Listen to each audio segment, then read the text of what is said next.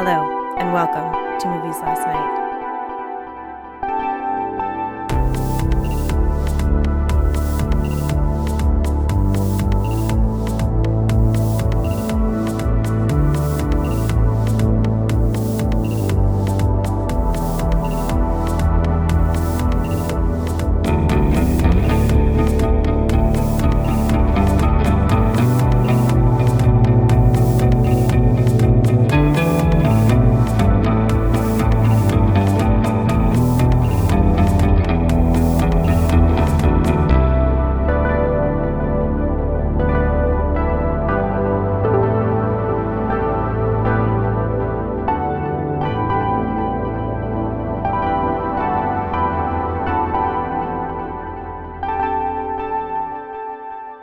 Hi, Eric. Hey, how's it going?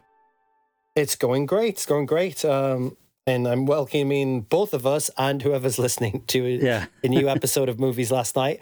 And on today's episode, we're going to be talking about The Suicide Squad that just came out in theaters this weekend. So without further ado, and time is of the essence, I feel, with this episode, I'm just going to go for it and let you have at it, Eric. What did you think? For first off, I want to say that I didn't see it in the theater when you went.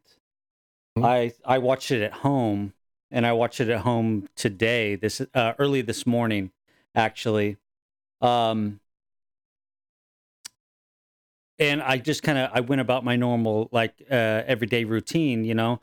I figure I'm going to watch it at home, so I'm just going to get comfortable. I like to, if I have the chance, I like to get my coffee, and I'll have some breakfast, get my coffee, sit down, or go upstairs, sit down, and watch the movie. As far as that, I actually I'm pretty warm on the movie, surprisingly. There are some things that I really I don't know, click with me or whatever, but I just I guess I would say I kind of bought in right away with it. Even when there's some ridiculous things going on, I just stylistically I really kind of honed in on it, and and just kind of went along for the ride. I like, let's say this right up front. We're gonna spoil everything, so. Oh yeah. I mean, I'm always apprehensive of getting into it before I can say we're gonna spoil it, because maybe some people don't read the descriptions, but definitely gonna spoil this.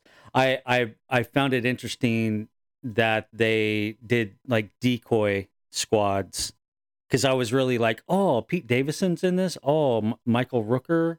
Oh, Nathan Fillion's in this. I love these guys. You know, I mean, they're hilarious. And then they just get smoked, and I was like, "Oh, okay, I guess." and I was like, "Oh, okay." And then when the movie just starts kind of playing out, and they do that little 3 days earlier, or use that kind of that tool. Yeah. I was like, okay, yeah, let's flesh out exactly how everything went down, and then we just lead back up into that. I was like, oh, okay, yeah, that's cool. I get that. I'll be the first to say I don't know who any of these people are. I don't know what their powers are. I don't know what their big backstory is on any of them. Literally any of them. I really don't know. Even I guess the most popular one, which would be Harley Quinn. I just vaguely know her from the movies themselves. I don't know anything about the comic books, nothing like that. So that's how I'm going into it.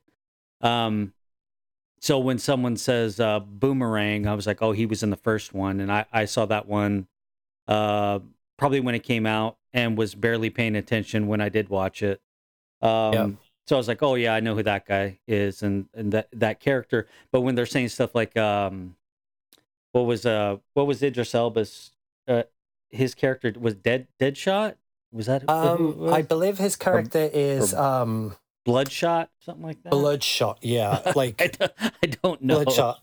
I kept thinking Deadpool for some reason, but it's Bloodshot. Yeah, yeah. So I was like, I guess he's like, I guess he's super assassin, but to be honest, like it seems like half the characters are like super assassins, or they just have ridiculous powers, So I was just like, okay, I'm just gonna kind of go with it, and we'll see what happens. I mean, I loved all the little kind of details that they threw in there with the kind of prison system and how they're betting on who's gonna make it, who's not. I found that hilarious, and I liked I liked how the movie kind of played itself out. I liked its pacing. I liked the interactions with the characters, and I think I laughed when I was supposed to. Like when the jokes were hitting, I was like, oh yeah, it's funny. I laughed, and I mean, I could have if there was anything I could have done without. It's like the whole sincere element to it. I like that he's kind of has this antagonistic relationship with his daughter. I like how that played out, and he's like, I don't want anything to do with you. You don't want anything to do with me. And you don't really see that a lot. You usually see like, oh, I can't believe they're doing this, and they're using you against me, and I'm gonna get back, and you just hang tough. Or whatever the case may be, just those typical kind of tropes. And I like how they kind of went the other way with it, but it worked out in the end. But I could have done without the whole, the Ratcatcher 2, I guess she was called. Yeah. And that whole and their relationship, and how it was like, oh, you remind me of my daughter, this and that, which seems kind of weird because that first interaction, you're like, oh, he really doesn't want anything to do with her, but it's like, oh, you remind me of her, so it plays with this sentimentality. So I'm like, okay, I guess that's fine. Totally, that's fine if you want to give that a little bit of that to me. But to be honest, the thing that made it for me, and I think the thing that's probably gonna make it for anybody who watches this, is Polka Dot Man. Oh yes. Is that his actually official name? I think it might be. I think that's his official name. Was either Polka Dot Guy or Polka Dot Man. I'm not sure. Everything about that character was hilarious to me. Every single thing. I mean, that actor killed it. That whole storyline was hilarious. How he sees his mother in everything, literally, and I was just cracking up the entire time he was on screen. And then the movie itself isn't like super deep. It's not like they go on this major adventure, like from one area to the next sort of thing. It's like, okay, they're just on an island trying to kill some guy or capture some guy and then kill a creature. There's really not anything super complex about the whole plot or anything like that, even though when they're kind of trying to go back and forth with it in the timelines a little bit. But I mean, I really, surprisingly, I kind of sat down and just enjoyed it, just as honestly, just a kind of novice in the whole genre of the I guess it would be a supervillain kind of genre in the DC universe. And I think DC is probably trying to step up its game a little bit, or maybe playing catch up. I'm not sure. But saying that, I haven't really kind of kept up with any of the Marvel stuff either. But I feel like I'm seeing more of kind of the DCU stuff. And that could just be because most of it is on HBO, I believe. And, on HBO and all Max. and all the Marvel stuff is on Disney Plus, and I don't really watch a lot of things on Disney Plus, so I don't get overexposed to it. I do want to see Black Widow. but I'm going to wait until it's free to watch on Disney Plus. I'm not going to pay that ridiculous $30 a month. That is crazy to me. And I think we got into that a little bit once.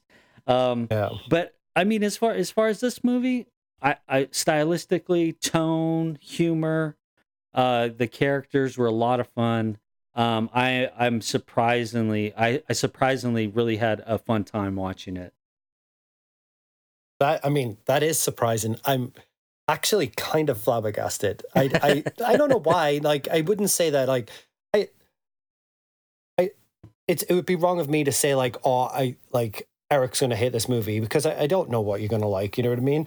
And even though we know, like, we are aware of each other's tastes, I do actually find it kind of shocking that you like the movie. I think it's good that you did like it. I'm not saying that's a bad thing, but yeah, no, for sure. Well, let's talk about you and your first initial experience, and then your kind of rewatching of it. Yeah, totally. So I would like to. I mean, the best way for me to describe my experience with the Suicide Squad is in two different sections. So like a part A and a part B. Part A would be that when we both last time we both saw each other, I decided that I was going to go and use one of my free passes to go and see it in the theater, because I was like, I'm paying for this pass. We haven't used it, so I'm just going to go head down to the theater and watch the movie. And I managed to make it through 40 minutes, which I'm going to be honest, there's 2 movies in my life I've walked out of. This would be one of them. The other one was Batman and Robin, which is forever ago with George Clooney. And that's the only 2 times I've ever walked out of a movie theater. Now, the first one is because I thought the movie was garbage. That's not why I walked out of the theater this time. It's related to what we talked about with the Green Knight last time we were there, in our complaints with the screen and the sound. I was in the same screen that we went to. It was the same the theater room? Okay. Yeah, it was the same room. And immediately the soundtrack was very, very quiet. The picture was very bright and almost like washed out. The reclining seats that they have in the theater, if for anybody that's familiar with I don't know if all AMCs are built this way, but I'm sure when they retrofitted those AMCs with those reclining seats, they use like a similar setup for probably, I'm guessing, all of the AMC within the chain. But they have lights that run along the front, which I guess are to help you navigate your way down the aisle. So basically, when you're watching the movie, you have these lights shining in your eyes from the walkway ahead of you. Not only that, there is like a sheet of glass. It's a small sheet. It's probably like 8 inches tall, that runs along the top of the barrier. For what purpose that serves, I have absolutely no idea, because it's not a falling hazard, because it's a tiny piece of glass. So you have that run across. And obviously, as we discussed the other week, they don't clean those things. Nobody does any cleaning. In fact, I don't think I've ever been to that theater and saw an employee who was over the age of 13 years old. Everybody's like, everybody's just a baby that works there. No disrespect to kids. I know kids have got to have jobs, but it's like, it's wild. I've never seen an adult working in that theater before, ever. So nothing's getting cleaned. So I have these lights shining in my face. I have the sound that's not very audible. I have like a washed out screen. And I don't know, and part of me is like, remember when you go to the theater and it would be dark? Yeah. And you would watch a movie, and I'm like, I can see everything. Like, I'm no longer, like, there's no immersion going on whatsoever in this experience. So this is going on, and then this family comes in, and it's like 3 older ladies who look like sisters, and I'm guessing they're grandkids, and these ladies must all be in their late 60s. One lady sounds like she's got tuberculosis, like full on, hacking up a lung, like out of control, like stage 4 lung cancer bad. She's hacking and coughing the whole time, and it's just relentless. And I'm like, not only am I having to listen to that, but this is also, bear in mind, in Tennessee, at least, a period where nobody's vaccinated, nobody's wearing masks. So the whole time I'm sitting there, and I'm like, and I'm not going to get into that, because it's a whole other thing. But like, and it's not that I'm paranoid, but it does kind of pique your interest a little bit when somebody's hacking as much. You know what I mean? You're like, oh, this theater's not clean. This whole experience is gross. So basically, I called it. I was like, I don't want to do it. I'm done. So got in my car and drove home. And this is where my second experience with the movie happens. So the beauty of it, the movie streaming on HBO Max now, is I just walk home, sit down, get in my room, get in my chair, get comfortable, boom, press play on the movie, start watching the movie again. Did you start watching it where you left off, or did you? No. Okay. That's a good question. No, I didn't actually. I was tempted to, but I was like, that's not fair because I didn't really pay too much attention at the beginning. So I was like, I need to watch it from the beginning. And it was a night and day difference. Now, I'm not saying that I have like a home theater setup, far from it, but I could visibly see everything that was going on. I could hear everything. And immediately I was like, oh, I'm enjoying this much more. Like the experience of watching this movie much more. And then I watched the movie and I'm kind of shocked to say it. And I feel bad saying it now after your review or like your thoughts on the movie. I detested it.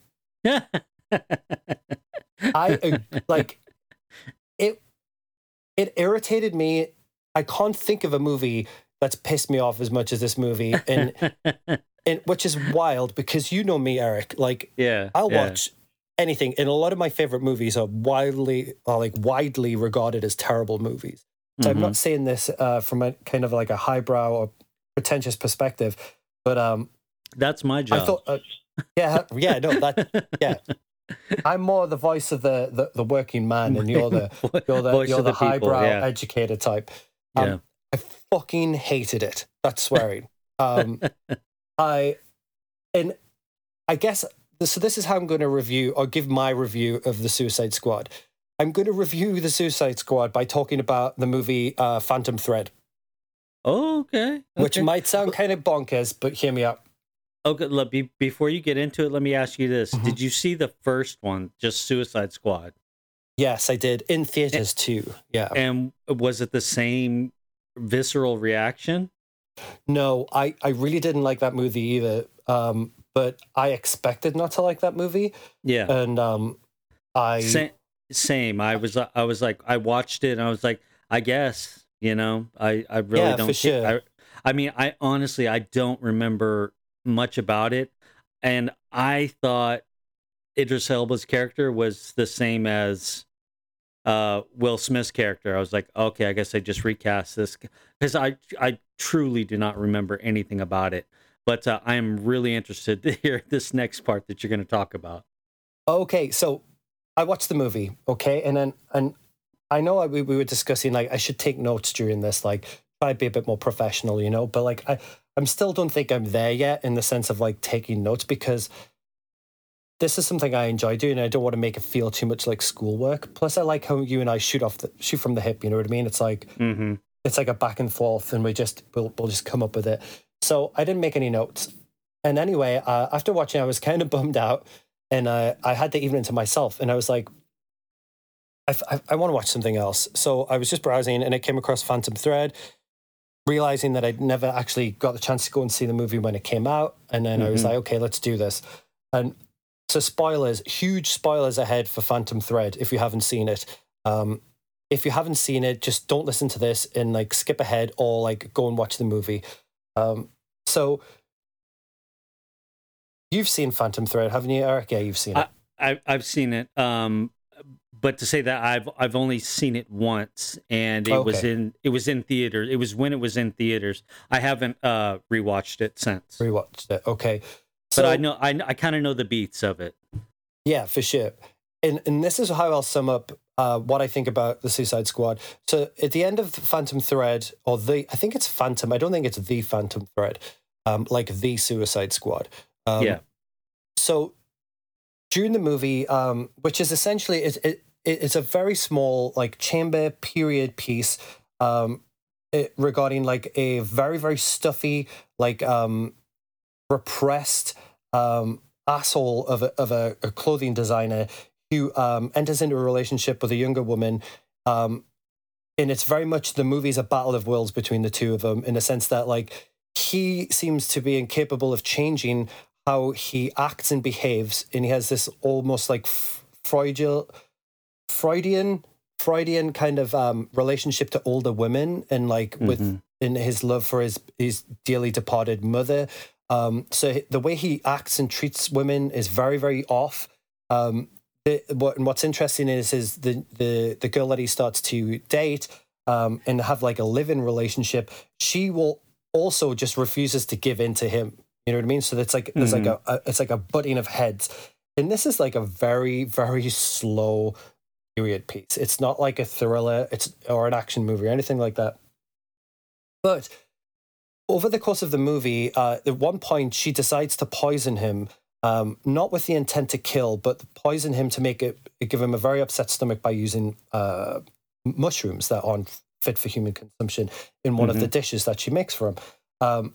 And the result of which is that he gets violently ill, and then she comes to his side and starts to take care of him. And through that act of her taking care of him, he kind of submits to her and opens up to her, and then starts to realize that he needs her in his life. So he actually proposes to her, and their relationship once again gets back on more of a balanced ground.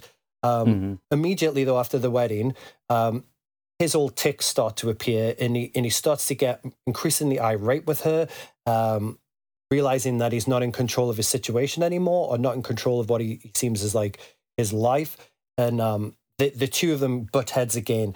And basically it ends up to the apex of the movie, where it keeps creeping up to it, is where she starts to cook for him again. And all of this shit's gone down, and it's very fraught and tense. And she starts to make, and we're watching it, and we're seeing her prepare the mushrooms that she did. Now, at this point where we're seeing it doing it, we're like, oh my God, he's going to eat these mushrooms? She's going to kill him this time. She's furious at him this time. Like, what if she's going to kill him? So he's watching her prepare the meal, just like we're watching her prepare the meal, except we are on the inside, so we know that it's poisonous mushrooms, and we assume that he doesn't. The whole thing leads up to where he sits down and he starts eating she prepares an omelet for him. So the whole time it's getting tenser and tenser and tenser, and it's building and it's building, and you're like, oh my God, she's going to kill him. She's going to kill him. He doesn't realize, and I find myself like almost speaking out loud to the screen, don't eat it, don't eat the omelet. Like, whatever you do. And then it has this wonderful, wonderful twist whereby he's in on it. He knows what she did to him. And basically he's like, let's do it again. You know what I mean? And she says to him, I want you laying on your back. I want you helpless and powerless, and I want to be in control of it. And I want you to depend on me and rely on me. And I want to like nurse you. And then the whole thing shifts in this dynamic where basically it's like a sub-dom relationship, where she's like, he's like, yes. And he's willingly making himself sick because he wants to go through the experience of being nurtured by her. And so basically it's this whole weird, like a kink thing. But the biggest shock is that you realize that he's in on it, and he knows exactly what he's doing. Yeah. Which is just the most wonderful end to the movie. And that's my problem with the Suicide Squad. My problem with the Suicide Squad is in a period romance drama set in England with a cast of about 3 or 4 people, and based on a relationship between a middle-aged man and his like 30-something lover. I was so invested and so caught up and so on edge by the stakes of him potentially getting killed, that I was on the edge of my seat, and I was enthralled, and I was like, oh my God, he's gonna die. And that's my problem with the Suicide Squad. I watched a 2-hour and 40-minute movie where there is no stakes whatsoever, like absolutely whatsoever. And I've always felt this about superhero movies, like this, like that whole thing about like the sexless, they are, there's no stakes, there's nothing to them. And if a movie like that can make me feel on edge like that, why can't a thriller or an action movie make me feel on edge? Like, its basic function as an action movie or an adventure movie is to excite me, and there's no excitement in that entire movie, because nothing matters and nothing means anything in the whole movie. So case in point, there's a scene where John Cena and Idris Elba are walking through the camp, and they're just killing people left, right, and center. Kill like 35 people. And they're just trying to top each other, killing people. Yeah, and it turns out these are the gods. These are actually not the gods. Rather, these are freedom fighters, like a resistance movement. And she's like, "Where's all my guys gone?" And he goes, "Oh, we killed everybody." And then I'm like, so the movie is openly admitting that when people die, even when good people die, it's just for laughs. It's not important. Mm-hmm. Therefore, you expect me to all of a sudden be even remotely enthralled or excited by the fact that this island where all these innocent people are might get destroyed by this huge kaiju monster. But what difference does it make? Because you've already set the ground rules that it doesn't make any difference if people ever die because it's just for jokes and it's just for a laugh. So like the thing that I hate about the Suicide Squad is that it's such a wasted opportunity. It's a waste of talent. Like, I believe James Gunn is a good movie director. I just watched Guardians of the Galaxy not too long ago. I rewatched it. And now I'm not saying that movie is like a work of art, but it's a fun, entertaining ride. But it's set up within the stakes of that it's a Disney movie, so there's no edge to it. But if you want to sell me a movie that's a rated R, that is shocking depictions of violence throughout it, but with no consequences and no stakes, it's vulgar. It's a waste of time. It's a waste of energy. Like, it's pointless. Like, of all the things that this movie is trying to be, it's failing at every single one of them. It's not a comedy. If it's a comedy, then it should be funnier than it is. And it's not that funny. It's funny in parts, but it's not that funny. So it's not a comedy. If it's an action movie, the action should be good. The action's not good in the movie. The action's okay, but you and I just watched Gangs of London. So, like, it's a moot point.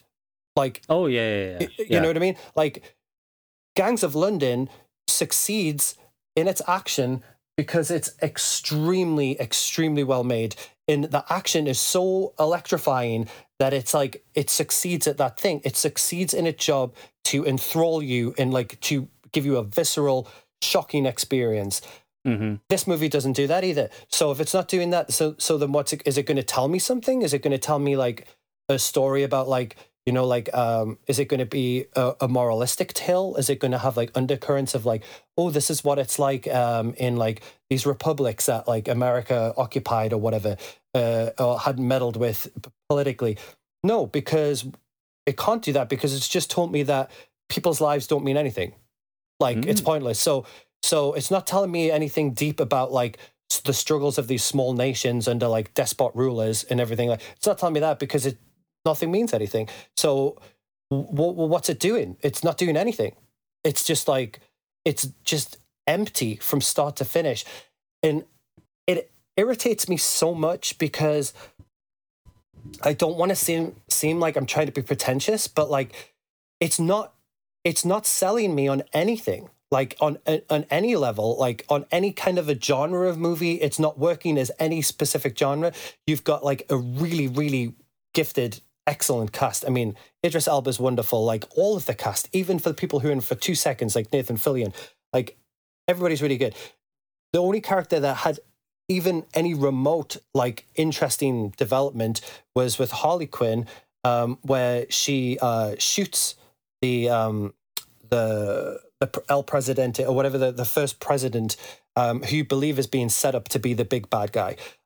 She has, like, a one-night stand kind of thing with him. He's, like, trying to woo her, and then basically he starts going on about, like, how he's going to kill anybody that steps in his way, and she just shoots him. And it's like, it's actually pretty well done, because it's kind of a shock where you're like, holy shit, she just shot him. And then it's just like, oh, I don't want to deal with any more toxic relationships with men, you know what I mean? And then, which is kind of interesting, because it ties into other things that have happened within her arc in the movies coming up to this. So that was, like, the closest it got to any kind of, like, depth on a character level. And now it doesn't need to have any of these things. It doesn't need to be a work of art. It doesn't need, but it should not be artless. And it's artless in a sense that, like, it's not aspiring to be anything, and it's not aspiring to be good at the things that it's doing, regardless of how highbrow they would be. The movie is ugly, in my opinion. I don't think it's very interestingly shot. I don't like that, the framing of it. Like, it's just made for widescreen televisions. It looks like it's shot for for your standard HD streaming widescreen TV, like Netflix movies are. It's like, and maybe I'm missing the point of the movie. Maybe I'm like the point of the movie is like that like maybe he's just deconstructing these things, but I don't like. Somebody might be able to give me an argument about why the movie. I think the movie's fucking terrible. And that's saying a lot. That's wild that I would say that. Yeah. Because like the music drops that they have, which I hate in movies, and it's just like soundtrack drop, which the first movie did, and the first movie did it worse because it was so obnoxiously on the head. And I get it in this time. He does the same thing he did in Guardians of the Galaxy, where it's I was just about to say, he uses that kind of that music to kind of tell that kind of a story in itself. Yeah, that's kind of a trademark that he uses in these pictures. Which is fine. That's fine. I mean, it's not like Scorsese doesn't do that every single bloody movie that he makes, and like with the Rolling Stones, yeah. Yeah, and I'm not averse to the music. I mean, like Jim Carroll, the opening song. You know, those are people who died or whatever. Like who I friggin' love, and I love that record. And like I'm like, it's not like I don't like the music that he's using. It's just devoid of any. It's just not aiming for anything. It's not trying to do anything. If it was trying to do something and it failed, then it's a valiant effort. You know what I mean? Like Jupiter Ascending, that like Wachowski movie where it's just fucking crazy, but they're going for it, like swinging for the fences. Like they swung for the fences on Matrix Revolutions, like speed, like they're a good example of that, where they're like going for it. He's not going for anything. The whole movie's just like, it just reeks of like not trying. And like a very good friend of mine. It's just in service to sort of thing. It's like, I got presented the license for this part of this franchise. I just want to service the fans, sort of deal, and just give them all the inside information. Maybe. So they like it. So in that instance, it just made for a certain group of people who are just honed in on this kind of.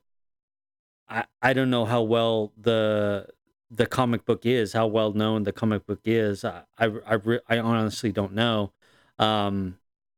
So I mean, maybe it was just like, these are the people we're making it for, and everybody else, good luck, sort of deal.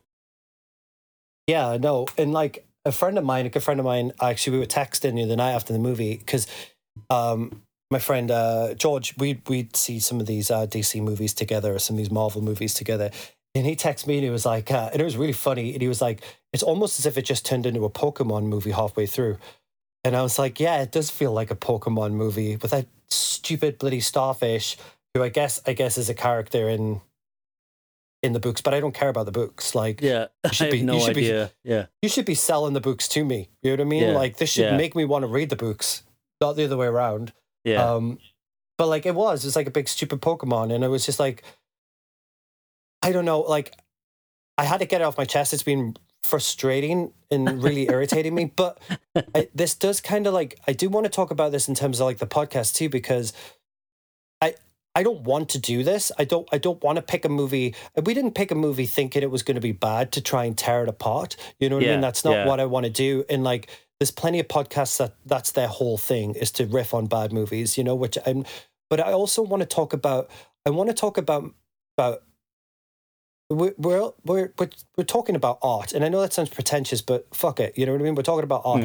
I want to talk about something that like, that makes me want to think about things, that makes me like want to reflect on myself, or to think about even the genre that it's in, or like, I want to talk about things that are like challenging and exciting, and that like, and I want to be able to like talk about positive things where I can like, somebody could listen to this podcast and be like, oh, I want to revisit that, or I want to check that out. Like, I definitely don't want it to seem like this is like what I want to do, because I don't. Like, it's kind of like, and I think I was more excited for this movie than you were, even on a scale of me not being super excited.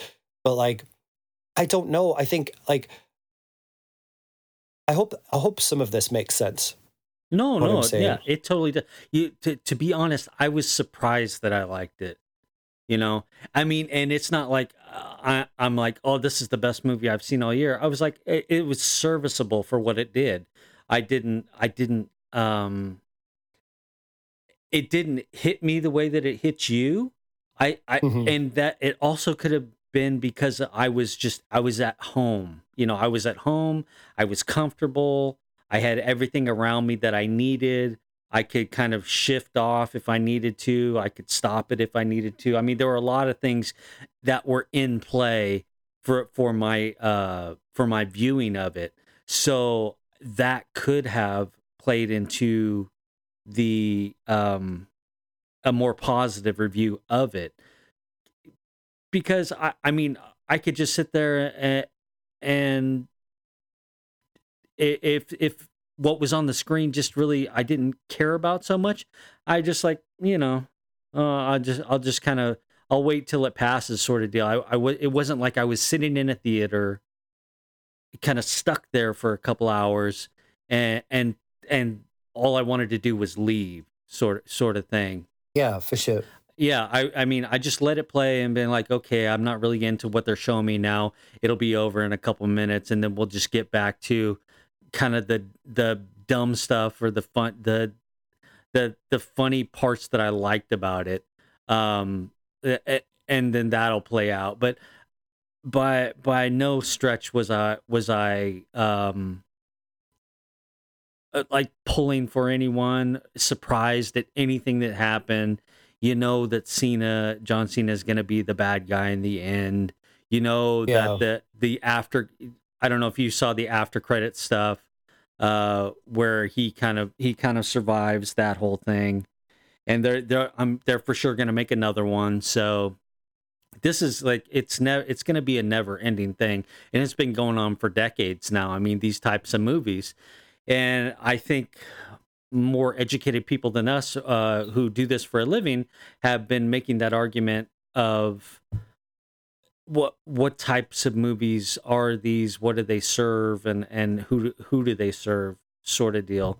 I mean, I can understand their place within the cinematic universe, and I could, if not one more was made, I would not feel a loss whatsoever, you know? Yeah, totally. If there, I think the bold move is to get these super talented, a combination of like super talented writers and directors who really kind of, like with what you're saying, care about the art of cinema, care about the storytelling, combined with those things, and give us something that we can connect with, you know, in a way that, I mean, and I'm sure it's kind of cliche to say, in the way that The Dark Knight did, you know, there was No, something there. totally. There was something there. It wasn't a comic book movie. It was a heist movie. It was a crime drama in the way that like a Michael Mann like crime drama would be. It had all those parts, except you had a guy in a cape and then a psychopath in clown makeup, you know? Yeah, well, I think that's because, like, and I think again that boils down to stakes, like, in a sense that, like, obviously, ultimately, the highest stakes for the movie was the two ferries in Chicago that were crossing the river. So it came down to, like, the lives of, like, 500 people, Yeah. in terms of, like, the ultimate highest stakes of the movie. Whereas it's not like skyscrapers getting demolished and like countless millions of people in peril, and like who knows how many people that starfish trampled within the first 5 seconds of it walking around, which is probably more than would have Yeah. probably died at the end of The Dark Knight had they blown up both boats. Oh, yeah. Now, I'm not saying that, like, I think the problem with it is when things get too fantastical, then you need to be able to, like, I need to be able to hold on to something, because I can't hold on, or like suspend belief for a 200-foot pink cartoon starfish walking No, around. I totally get that. I totally understand that. And like, as much as I can think it's entertaining or I think it's fun, and I'm definitely like, I don't want anybody to think that I'm saying this. I understand why people would like this movie. I understand why people would be like, oh, it's fine. And like, that's totally cool. Like whatever you like, you like, you know what I mean? But like the need to be able to, the higher the stakes get, or like the more preposterous things become when you have like in other movies where you have people who are like literally gods, like indestructible gods, supposedly. Like, on what part do I relate to any of that? In relating to something is important, because if I can't relate to how scary something is, or I can't relate to how tense something would be, then it's not tense or scary. And therefore it's pointless, because it's meaningless. And it becomes meaningless. Like the Dark Knight, I was invested because if the story that's like the duality of like Bruce Wayne and the Batman, and then also by being confronted with a villain in that rendition of the Joker, where it's like it's on a smaller scale, but the guy's basically just doesn't give a shit about anything, and like that kind of like psychotic like behavior, but on a scale where like, what would somebody who's that psychotic do in a small scale? Like, some of the most shocking things he does is in a room with 2 or 3 people, you know? In terms of, and then you could be like, oh wow, that'd be fucking crazy. This guy's crazy. Like, you know, so I can feel how crazy he is, but I can't feel how crazy Jared Leto's Joker is when he's flying through bloody buildings on a helicopter, shooting rocket launches with Batman flying. You know what I mean? Like, it gets so far taken out of it that I feel like the movies just don't work for me anymore. And like, I don't want to suspend belief anymore when I watch a movie. Like, I want to be excited. Like, the drugs don't work for me anymore. I need a bigger dose. I need something that's gonna, you know what I mean? Like, I totally understand what you mean. Yeah. I need to be engaged by what I consume now, because life's too short. Yeah. That's just me. Yeah, no. I mean, I totally get it. I mean, I don't think I've cared about these type of movies for quite some time, and I could probably count on one hand maybe four of these types of movies that I have really enjoyed. Thor Ragnarok, just as a comedy. The Joker with Joaquin Phoenix. A Dark Knight, and I think I really enjoyed Infinity War, just because the end first one. Yeah, because the end was such a bummer, and and I was like, oh, that's perfect, you know. For sure. But I mean, the rest of them, it's so you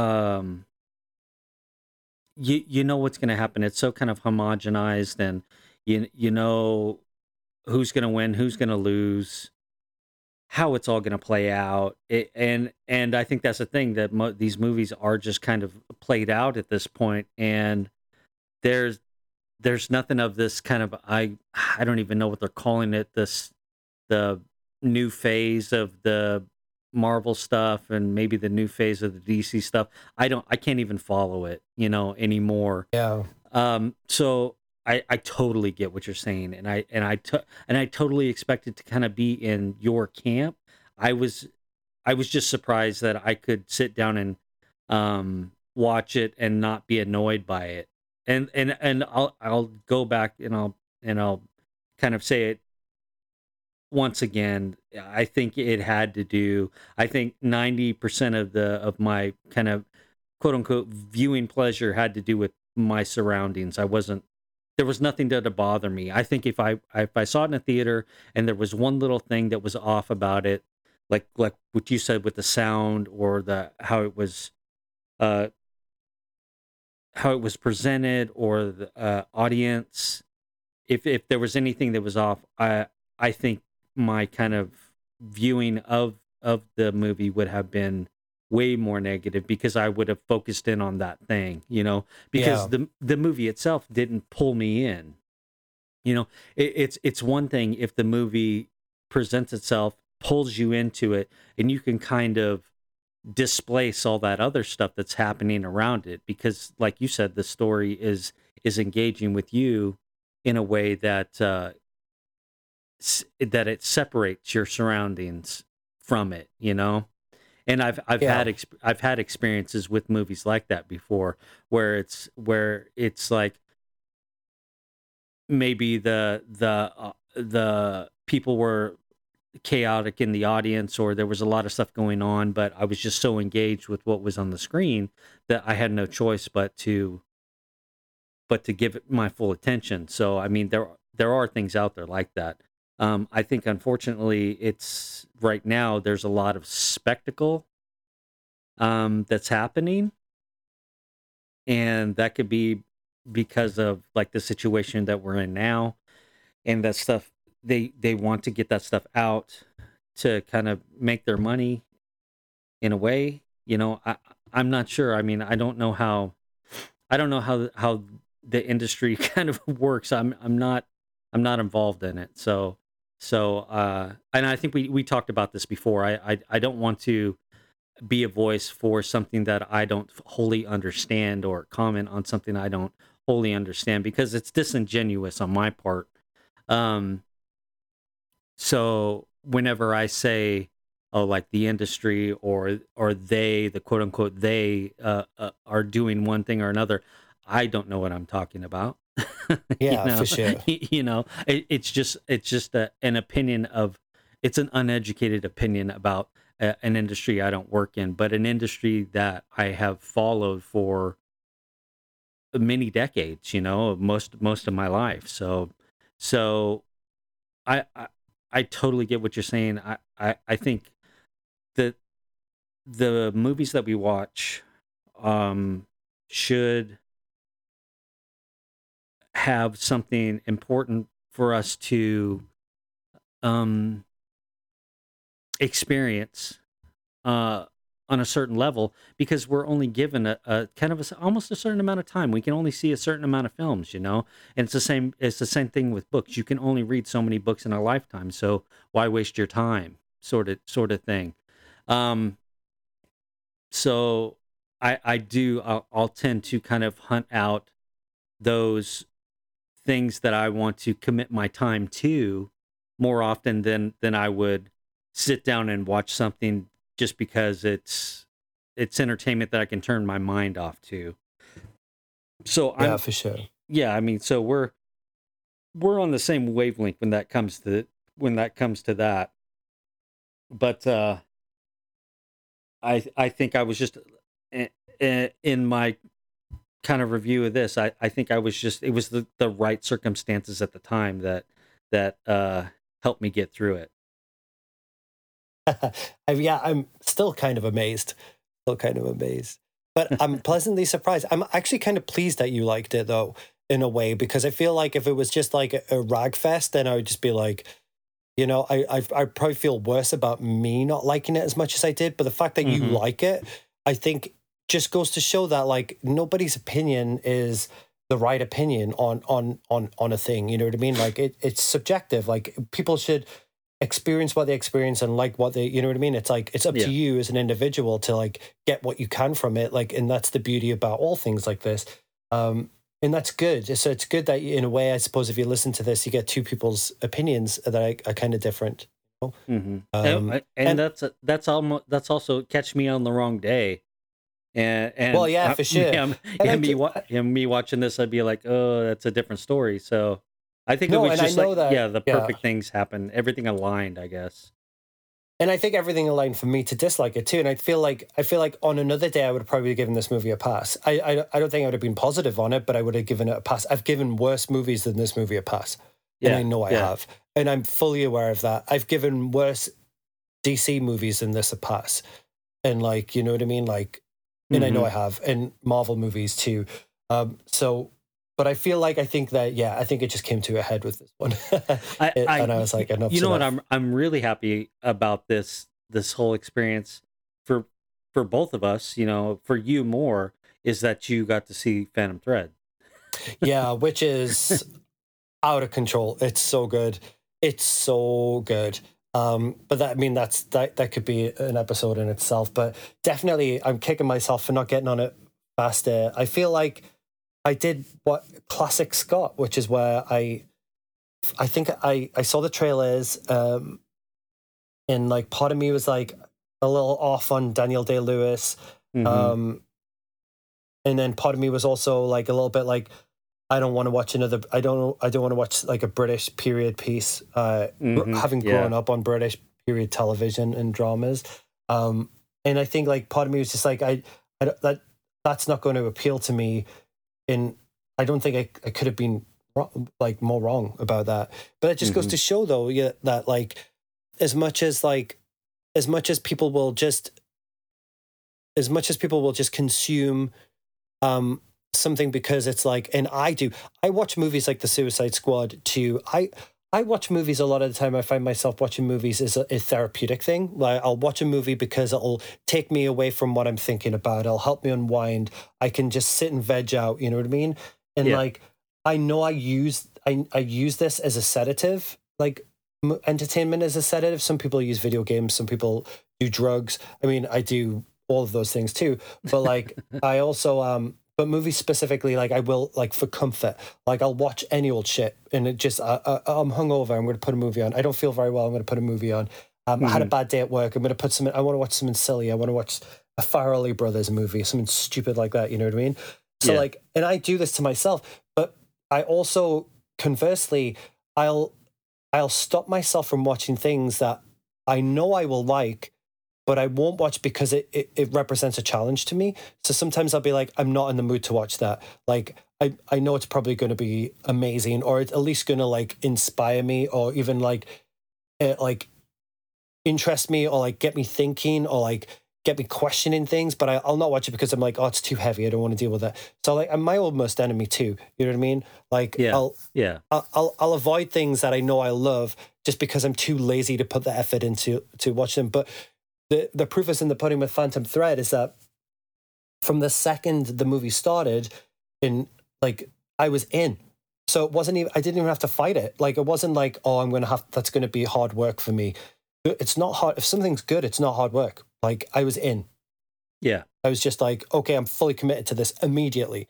So once again, I do it to myself. I'm sure there's been a lot of really good movies over the years by people that I know I like, people who've done a lot of really good work, and I've just avoided them because I just don't want to think about anything.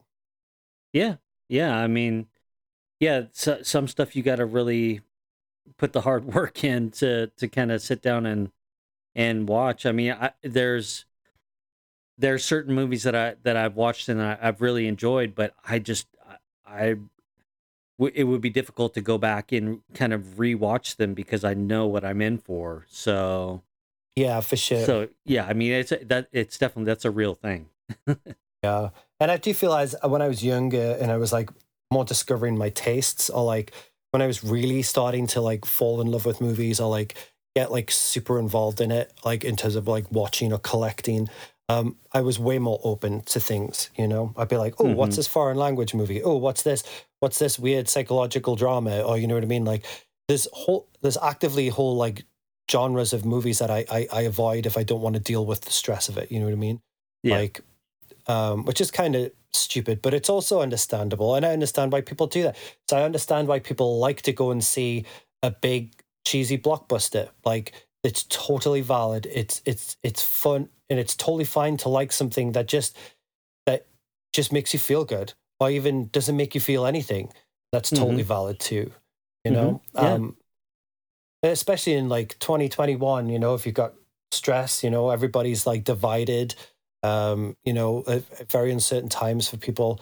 Like, I think escapism is very important. You know. Yeah. So I think starting today, we should start jotting down our best of the year and then our worst of the year. And I'm pretty sure that this one is going to be on your worst of the year. Oh, I'm sure. But I'm sure I'm going to see worse movies than this. That's what's funny about it. You think so? I don't think I've ever heard you like so viscerally like eviscerate a movie more than this. I don't know. I know. I think it's just. I think I'm just more angry at myself in a way, or like I don't know. I think it just is like like you said, like a perfect storm, like everything lined up. And I feel like being so disappointed once again in the movie theater, in the experience of it, and like that definitely got my back up. You know what I mean? And then like I think that also put me in a position. I'm like, well, fuck you. Like you're like actively trying to sell me something that's fucking garbage. Like, and the experience was garbage. So not the movie, but I think part of it. I maybe took it out in the movie too. And I have seen worse movies than Suicide Squad this year. I know I have. I definitely have. But going forward, I definitely want to be like, we're not always going to be like this. And I'm certainly not. This is probably a one and done for me, like this. So yeah, with that being said, is there anything else you'd like to mention about the Suicide Squad? Or do you think we've kind of... No, I mean, I would say this: if you have HBO Max, watch it on there. Don't risk your time in a theater that it might not present it to you in its best light, I guess you would say. See it in IMAX if you can. If you can see it in something like that is more heavily controlled. And you mentioned that, you told me about that. That I wasn't aware of, that they can't put that branding on it if someone doesn't, a technician doesn't like calibrate everything right or something like that. To my knowledge, it has to be calibrated specifically by like, I might be wrong, but I'm pretty sure like by IMAX certified technicians, and it has to meet a certain requirement. So the sound system has to be able to output a certain wattage in like a certain frequency. It has to have like a certain amount of speakers, and the screen has to have a specific level for the projector and like a resolution, and the whole thing. It's like so when you go and see an IMAX movie, you're not at the whim of it should be calibrated. Yeah. I'm sure some are better than the others, but at least you're getting something that's going to be better than the average screen in a lot of these theaters. Yeah. Yeah, you're getting what you pay for. And then I think a majority of people, do have that subscription fee. If you don't, you should get it. There's a lot better things that are on the HBO Max than just this, or what they're kind of releasing out to you. There's tons of back catalog that are really good. I think I got HBO Max or HBO just for the documentaries initially. Because I love the presentations that they do for those documentaries, and this is just an extra added bonus for that. As far as other things that I've watched leading up to this, I watched the Asphalt Jungle, which is the first time I had ever seen it. It's a 1950s John Huston crime drama. Oh, nice. Yeah, first time I had ever seen it. I got the Criterion for it. Of course you did, Mr. Highbrow. Yeah. It was very, very good, very interesting. They had some really nice kind of commentaries for it that kind of help you dive even more into it. So I really enjoyed that this week. Nice. I watched a movie on Hulu that kind of went under the radar for me, and I guess it came out last year during lockdown. But it's a comedy called Barb and Star Go to the Vista Del Mar, which is, I don't know if it's a Saturday Night Live spin-off, because I'm not too familiar. I know it has a lot of Saturday Night Live people in it, like Kristen Wiig. At least she's the person I know the most from Saturday Night Live. But that movie is wonderful. If you haven't seen it, it's a comedy, but it's very surreal.